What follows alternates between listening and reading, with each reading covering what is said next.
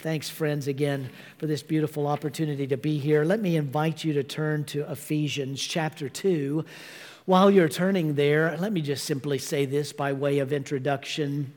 We use this passage a lot. You're probably very familiar with it, but maybe more familiar with verses 8, 9, and 10, because those are the verses that we use to proof text for our beloved doctrine of grace, that it's by God's grace that we are saved, not because of our good works. And so we cling to this verse. We use it quite often when we are defending the doctrines that we hold to as Reformed thinkers. But verses 1 through 7 actually have another beautiful doctrine to give to us that many times we overlook because we just jump to verses 8, 9, and 10. So today I want to begin in verse 1 through 10, to show you a couple of things, a couple of beautiful doctrines that hinge on one precious 3-letter word in the English alphabet, perhaps the most precious word in the alphabet that we could ever hear apart from any kind of direction to our loving Heavenly Savior. What is that 3-letter word? Well, I'm glad you asked, because I'm about to show you. I'm about to tell you. Out of love and affection, if you are able, join me in standing for the reading and then the preaching of God's Word. Ephesians chapter 2, beginning in verse 1. And you were dead in your trespasses and sins in which you once walked, following the course of this world, following the prince of the power of air, following the spirit that is now at work in the sons of disobedience, among whom you once all lived in the passions of the flesh, carrying out the desires of the body and mind, and were by nature children of wrath like the rest of mankind.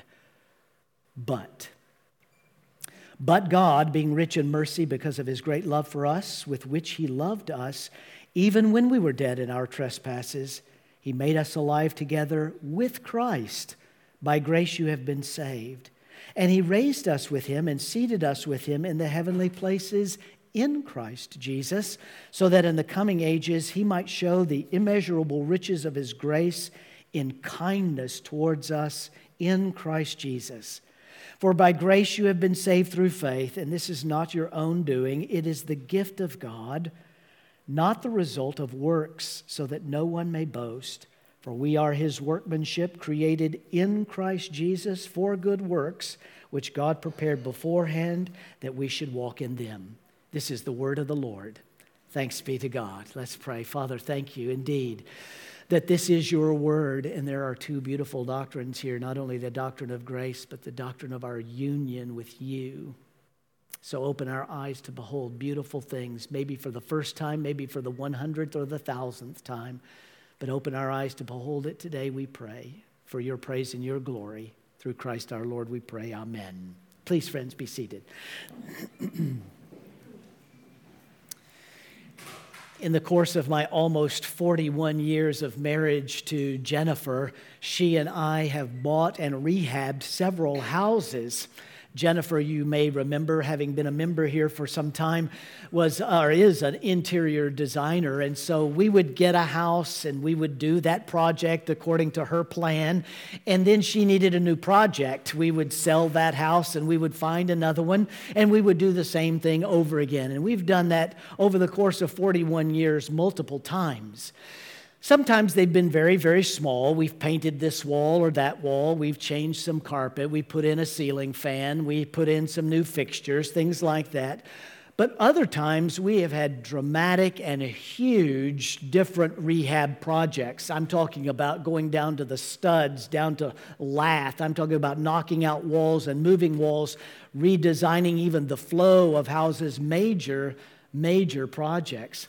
One particular project we did was an old house built right after the turn of the century, about 1901, in just outside of downtown St. Louis. I had graduated from seminary. I took my first church, Covenant Church, just outside of St. Louis. We bought this house almost just a couple of miles outside of downtown, an old 3-story Victorian home with this beautiful wraparound porch.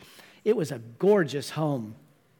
But the home had been purchased in the 30s, And the family that purchased it didn't do anything until we bought it in the early 2000s. All the vegetation had grown up all around it. The trees would hold the water would drip for days, and it rotted out this beautiful wraparound porch that went around the whole house. Took us 6 months to decide if we were going to buy this house because this was going to be a huge project. But we eventually did.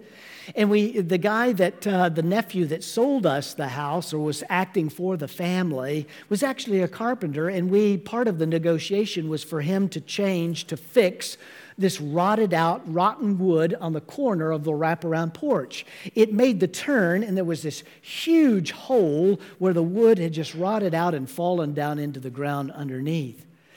But the wood was all lap and gap, and by that I mean there was pieces of wood on their side that had a lap, and the other one had a gap, and you slide this wood into each other. But the problem with lap and gap is that once you start that, you've got to go all the way to the very end. You can't just stop it right in the middle because of the lap and the gap. So you've got to carry it all the way to the end. So he did. He got it all there, covered it all the way to the very end. We primed it, we painted it. It was beautiful. We were loving every minute of it. We cut the trees down right in the very front, and it had this beautiful front porch, wider than the Lord's table here. And as you walked up the steps to this beautiful ornate front door, glass front door, right in the very top step was a piece of rotten wood that was about 2 feet long and about 4 feet wide. And I thought to myself, man, I don't want to have to take that rotten wood out and run it all the way over to the end of the porch. All that wood is good. I just want to deal with this one piece. So I was telling my friend across the street, we all had friends, similar friends, like electricians and plumbers and carpentry people. And he said, "Oh, Bryant, no, you don't have to take that and go all the way to the end. Just go down here to AutoZone and buy some Bondo, and come back, mix the Bondo together, put it down, let it harden, sand it down, paint it, bada bing, bada boom. You'll be in, you'll be out. It'll be great." I thought, I'm so glad I had that wonderful idea. So I made my way down to the AutoZone and I'd never purchased Bondo before and haven't purchased it since, and you're about to find out why. Bondo is 2 cans. Like Chef Boyardee used to be. There's a can on top of the can. And you take this normal kind of gummy, loose mixture, and you add it with this special agent on the top. And the instructions clearly say, sand it all down, get it clean, get it dry.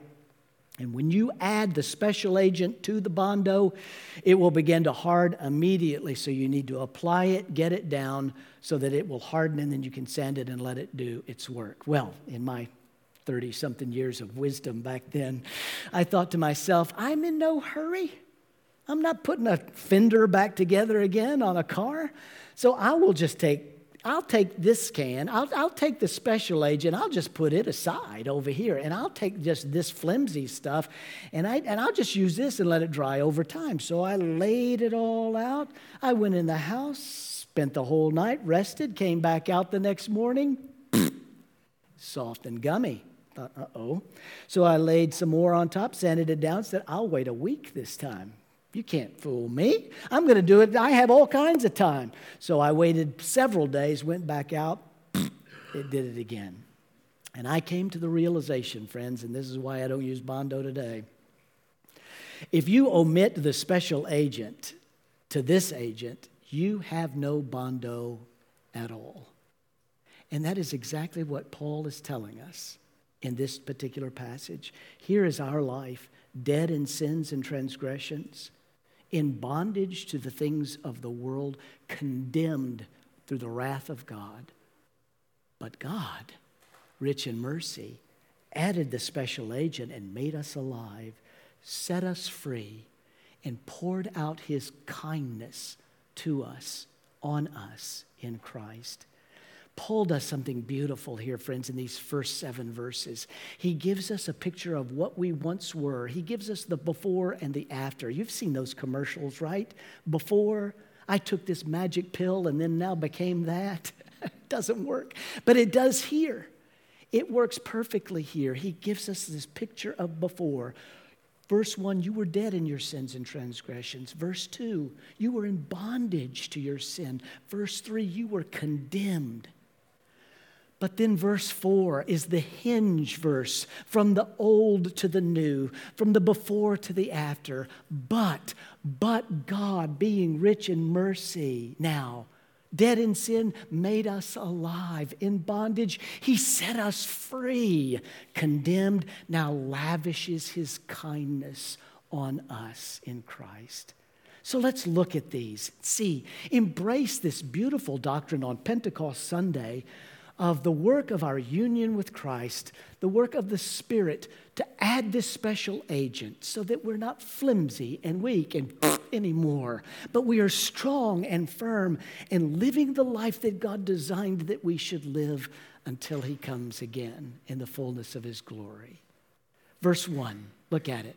We were dead in our sins and in our transgressions. But we ask ourselves, how dead is dead? Now, we have been debating this for hundreds and hundreds and hundreds of years. How dead is dead? Well, Paul answers this for us. In the 3rd century, 4th century, two guys that you probably know, Pelagius and Augustine. And Pelagius believed that God would never send one individual to die for others. It couldn't be done. And that God would never give requirement to individuals and not give them the ability to keep those requirements. So he came to the conclusion that humankind, are basically well. And what we do from this life determines our fate, if it's going to be bad or good. We are well. Well, good night, nurse. You can't turn on any news station and see that there's no well people in the world today, right? I mean, you even look in the mirror from time to time, and because of Pentecost Sunday, the indwelling of the Spirit, you look at that face that seems to be getting older every time I look in the mirror. But I'm the guilt of the Spirit, guilt convicting us of our sin. So we have come to the conclusion now we're not well, we're just sick. We're just sick people. And if we take the right medicine, then we'll be well. If I read a little more of my Bible, if I attend church more, give more money, volunteer at VBS, serve my neighbor, mow my neighbor's yard next door, whatever, then I won't be sick anymore, but then I'll be well. And then Augustine came along. Augustine, following the words of the Apostle Paul, said, we're not sick, we're not well, we are dead. Dead in our sins and transgressions. That's how dead we are, not sick and not well. But God, rich in mercy. Verse 4, he gives us the before picture, dead in your sins and transgressions. Verse 4, but God, and then goes on in verse 5, rich in mercy, made us alive even when we were dead in our transgressions. He made us alive together. How? Look at it.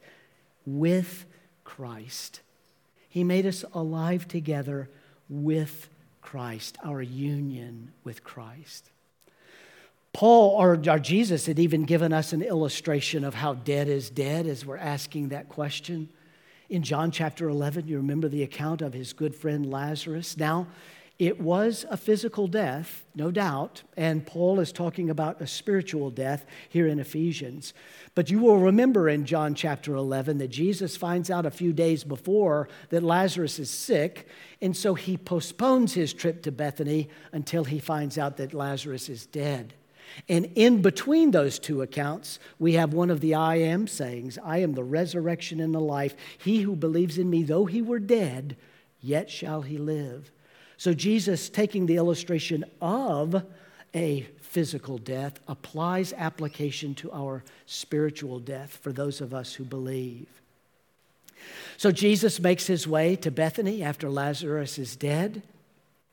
Mary and Martha are there. His disciples are with him. And what does Jesus do? He walks up and he says, roll that stone away.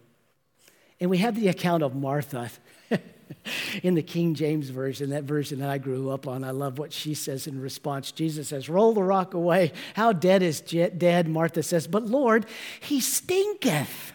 He stinketh. That's how dead he is. He's so dead, he stinks. That's what the picture of death is. We were dead in our sins. We stink in our sins and transgressions. But Jesus said, Lazarus, come forth. And out he comes. He was dead, but now he is alive again. And Jesus says, take off those garments, those grave clothes. They take them off. John chapter 12, the very next chapter, Mary and Martha throw a party for their brother who was once dead and now is alive again. And all the disciples and friends are gathered there, lounging at the table. Wouldn't you have loved to have been at this particular dinner party? Man, I would have. Hey, welcome. Good to see you again. Hadn't seen you in a long time. Oh, Lazarus, how was your week this week? Well, I was dead. What? Yeah. But God, rich in mercy, made me alive in Christ Jesus. But God. The second one now, though he goes back to the before in verse 2. In verse 2 he says, you once walked this way. And 3 times in the Greek he uses the word following. You were following the course of the world. You were following the prince of the power of the air. And you were following the spirit that is now at work in the sons of disobedience. Now, don't forget to whom this letter is written. It's to the church in Ephesus, a general letter. In Acts chapter 19, we have actually the account of Paul planting this particular church. In summary, Acts 19 says this to give us a picture of how much in bondage these individuals were. A great big rock had fallen from the heavens and into Ephesus, right into town. And this rock had the shape of a female, a woman. They built a huge temple. They took this rock and they set it up in the center of this temple. They called the temple Artemis, the goddess Artemis, and they bowed down in worship to this rock over and over. They were following. That's how much in bondage they were. Paul and company comes along and they plant this particular church. And the way, as we read in the New Testament, the way began to take off. People were coming savingly to the work of Jesus Christ. They were being born again, being baptized. And suddenly they weren't showing up to bow down to this rock from heaven anymore. Merchants used to sell little bitty trinkets, little bitty rocks of the goddess Artemis on the street. So you could set these things up in your home to bow down in your home, as well as the big one in the temple. And suddenly now, individuals are not buying these rocks anymore because they've been converted to the finished work of Jesus. And they're losing money. So they make their way to the Bema where justice is pronounced. And they begin to plead their case and a riot breaks out. You remember that? Acts chapter 19. A riot breaks out such that they eventually make their way to this 20,000-seat auditorium, an amphitheater. I've been there. It's huge. And they shout for 2 hours, Artemis, Artemis, the goddess of the Ephesians. That's how much in bondage they were. And friends, doesn't that, before the special agent is applied, isn't that our life too? We love the darkness more than the light. We love our sin more than our Savior. We follow. But God, rich in mercy, made us alive, and then also, what did He do? He made us alive, and now He has raised us up with Him and seated us with Him in the heavenly places. How? In Christ Jesus. Now we are no longer in bondage, but we have been set free and raised to new life. And not only that, look at it, we're raised up with Him and we are seated with Him. But where is Christ today? Well, go back to chapter 1, verse 20. God worked in Christ when He raised Him from the dead and seated Him at God's right hand in the heavenly places, far above all rule and authority, power and dominion, far above every name that is named, that not only in this age, but the age that is to come. And He has put all things under His feet and gave Him head over all things to the church, which is His body, the fullness of Him who fills all in all. Friends, listen. Special agent applied in our bondage. Now we have been raised to new life. Now in Christ, Paul uses this phrase, in Christ or with Christ, 164 times in the 13 books that he pens in the New Testament. And he's talking about our union. He now raised us up with him. Where is he? He's seated at the right hand of God the Father. So listen, friends, in a very real way, I am in Christ. Christ is in me. Christ is at the right hand of God the Father. I, in part, am at the right hand already of God the Father.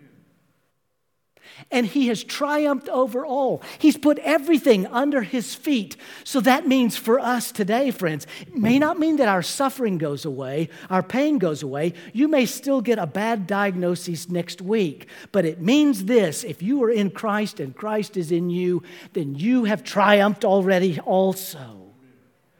The gospel applied by the work of the Spirit. I am successful. I'm saved. I'm in the double hands of God, in the hand of Christ, in the hand of God, doubly joined forever. Nobody can snatch me from there. So no matter how bad it gets, and it gets bad, we are victors. There is coming a day when he will come again in the fullness of his glory, and we will be raised in fullness then, and he will dwell among us. Now, listen, I could stop there, couldn't I? But I see the clock, and you don't. I still have time. So I'm going to move to the number 3, all right? Here's the third one, verse 3. Among whom we all once lived. Now, Paul moves to the plural pronoun. He moved from you to all of us. Now, all of us lived in the passions of our flesh, carrying out the desires of the body and the mind, and we were by nature children of wrath, like the rest of mankind. Now we hear that and we think, oh my gosh, I don't want to hear that. Wrath? Deserving God's wrath? So we say in our minds, if you're anything like me, no, I choose not to receive the wrath because you know what? I'm not that bad. At least I'm not as bad as that person over there.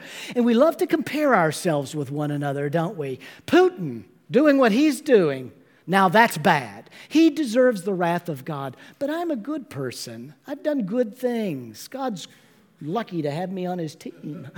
You know, and so we compare ourselves to one another. But listen, friends, if you do that, if you are comparing yourself to others and you are finding that you are better than others, then that is nothing more than works righteousness. If you are achieving status above other individuals by what you do, that is works righteousness, and the Bible knows nothing of that. Nothing.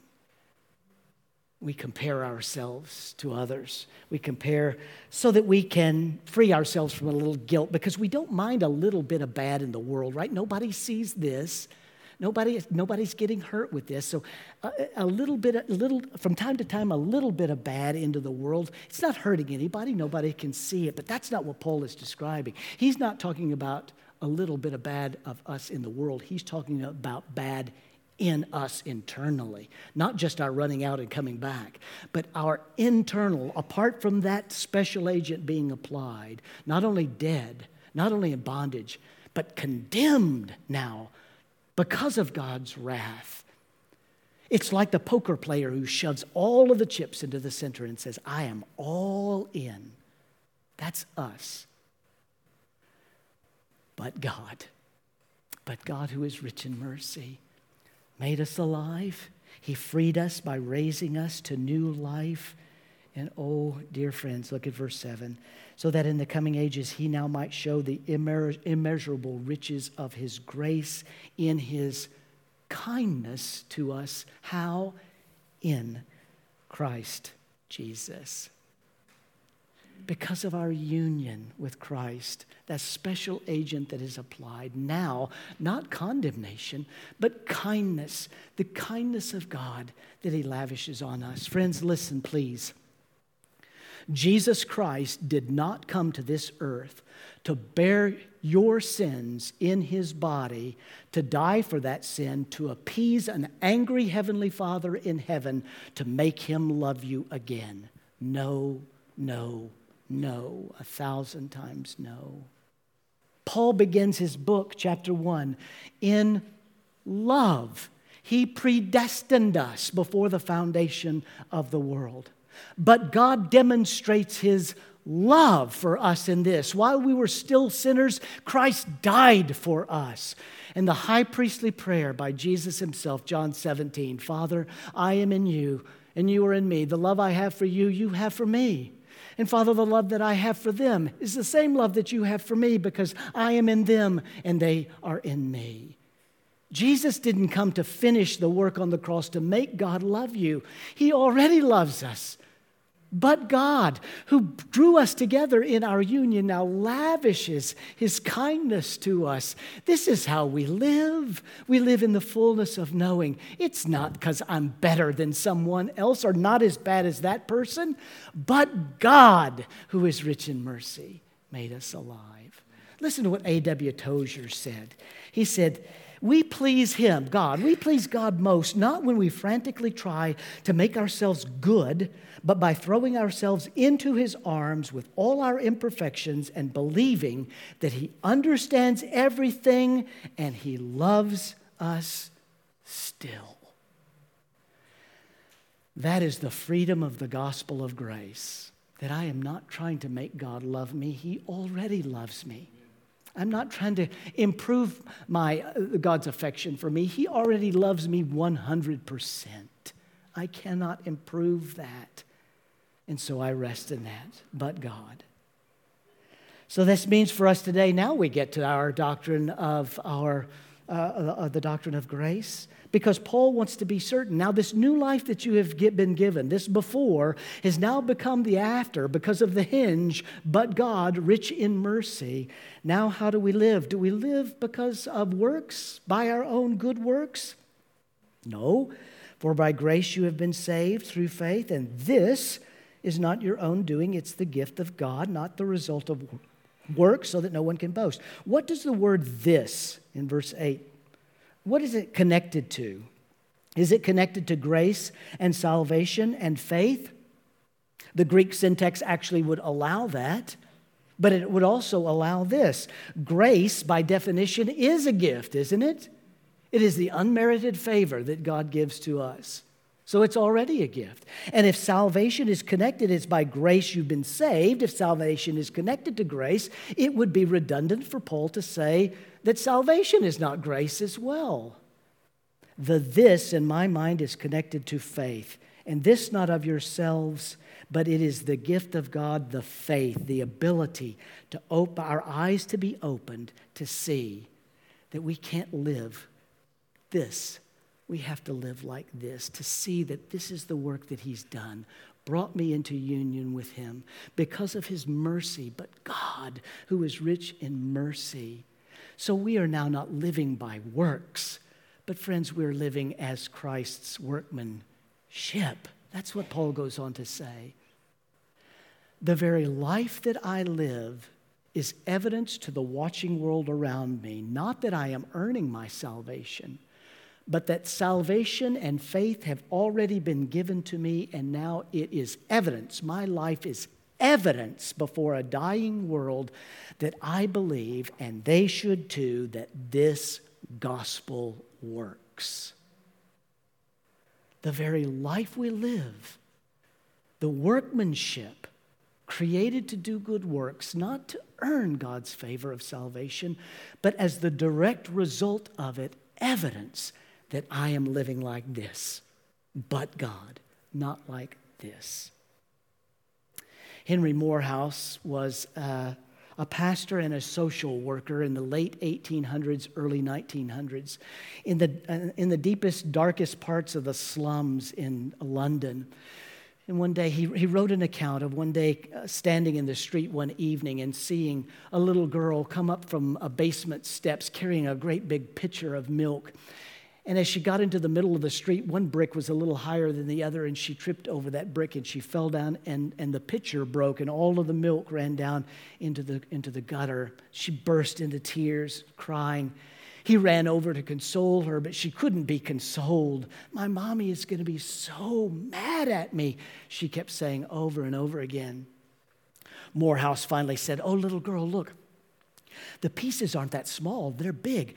I think we could put this back together again. And so he begins to put the pieces together, and suddenly she stops crying. She thinks there's great hope. This weird, strange man is actually putting this picture back together again, until he pushes one piece too hard and it breaks all over. And again, she burst into tears. Oh, no, he said. Let's do it together. You hand me the pieces and I'll put it together. And so they began to work together until they got it all done except for the handle. And he handed the little girl the handle and said, you put that on. And she pushed, and again, it all fell. And again, she burst into tears.